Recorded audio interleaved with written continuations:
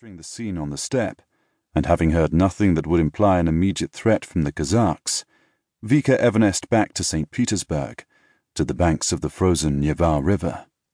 Behind her, an enormous statue of the legendary Tsar, Peter the Great, sat atop a bronze horse and watched over the capital he'd built, this glorious Venice of the North.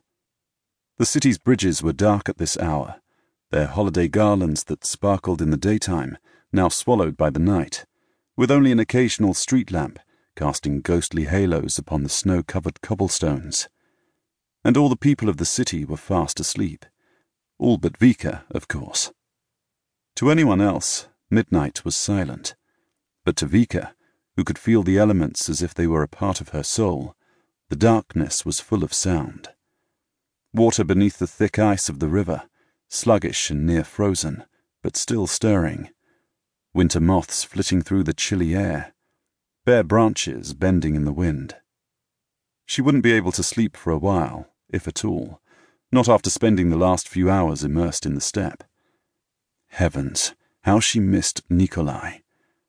For a brief period of time during the Crown's game, there had finally been someone else who could do what she could, who understood what it was like to be one, or two, of a kind, who knew who she truly was. So instead of going home, Vika looked out at the frozen river in front of her, in the direction of the island she'd created during the game. The people of St. Petersburg had dubbed it Letny Isle, Summer Island, for Vika had enchanted it as an eternally warm paradise.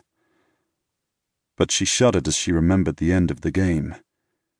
Nikolai had attempted to kill himself, but the knife Galina gave him was charmed to never miss, and by that she'd meant never miss the target that Galina intended.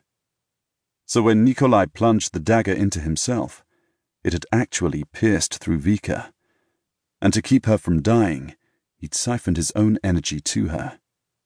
Vika closed her eyes as the echo of both Nikolai's and father's deaths reverberated through her bones.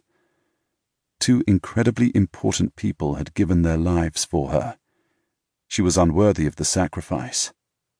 I would have stopped them if I'd known what they were doing. But that was why neither had let her know. The wind nipped more bitterly around her. Father was gone for good, but Nikolai, well, she'd seen him, or a silhouette that looked like him, in the steppe dream. There was an entire series of enchanted park benches on Letny Isle. A person need only sit on one of the dream benches, and he or she would be whisked away into an illusion of Moscow, Lake Baikal, Kostroma, or any of the other dozen places Nikolai had conjured. Each bench was a different dream. Was Nikolai still there now, in the steppe dream? Vika had gone back every day since she'd seen him that single instance last week, but he had not reappeared. Yet the benches themselves still existed, which meant his magic hadn't been extinguished. Perhaps that meant Nikolai was still, somehow, alive too.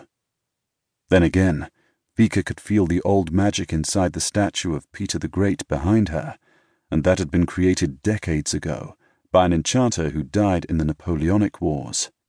But hopefully the shadow boy Vika had seen was a scrap of life that Nikolai had managed to hold on to for himself.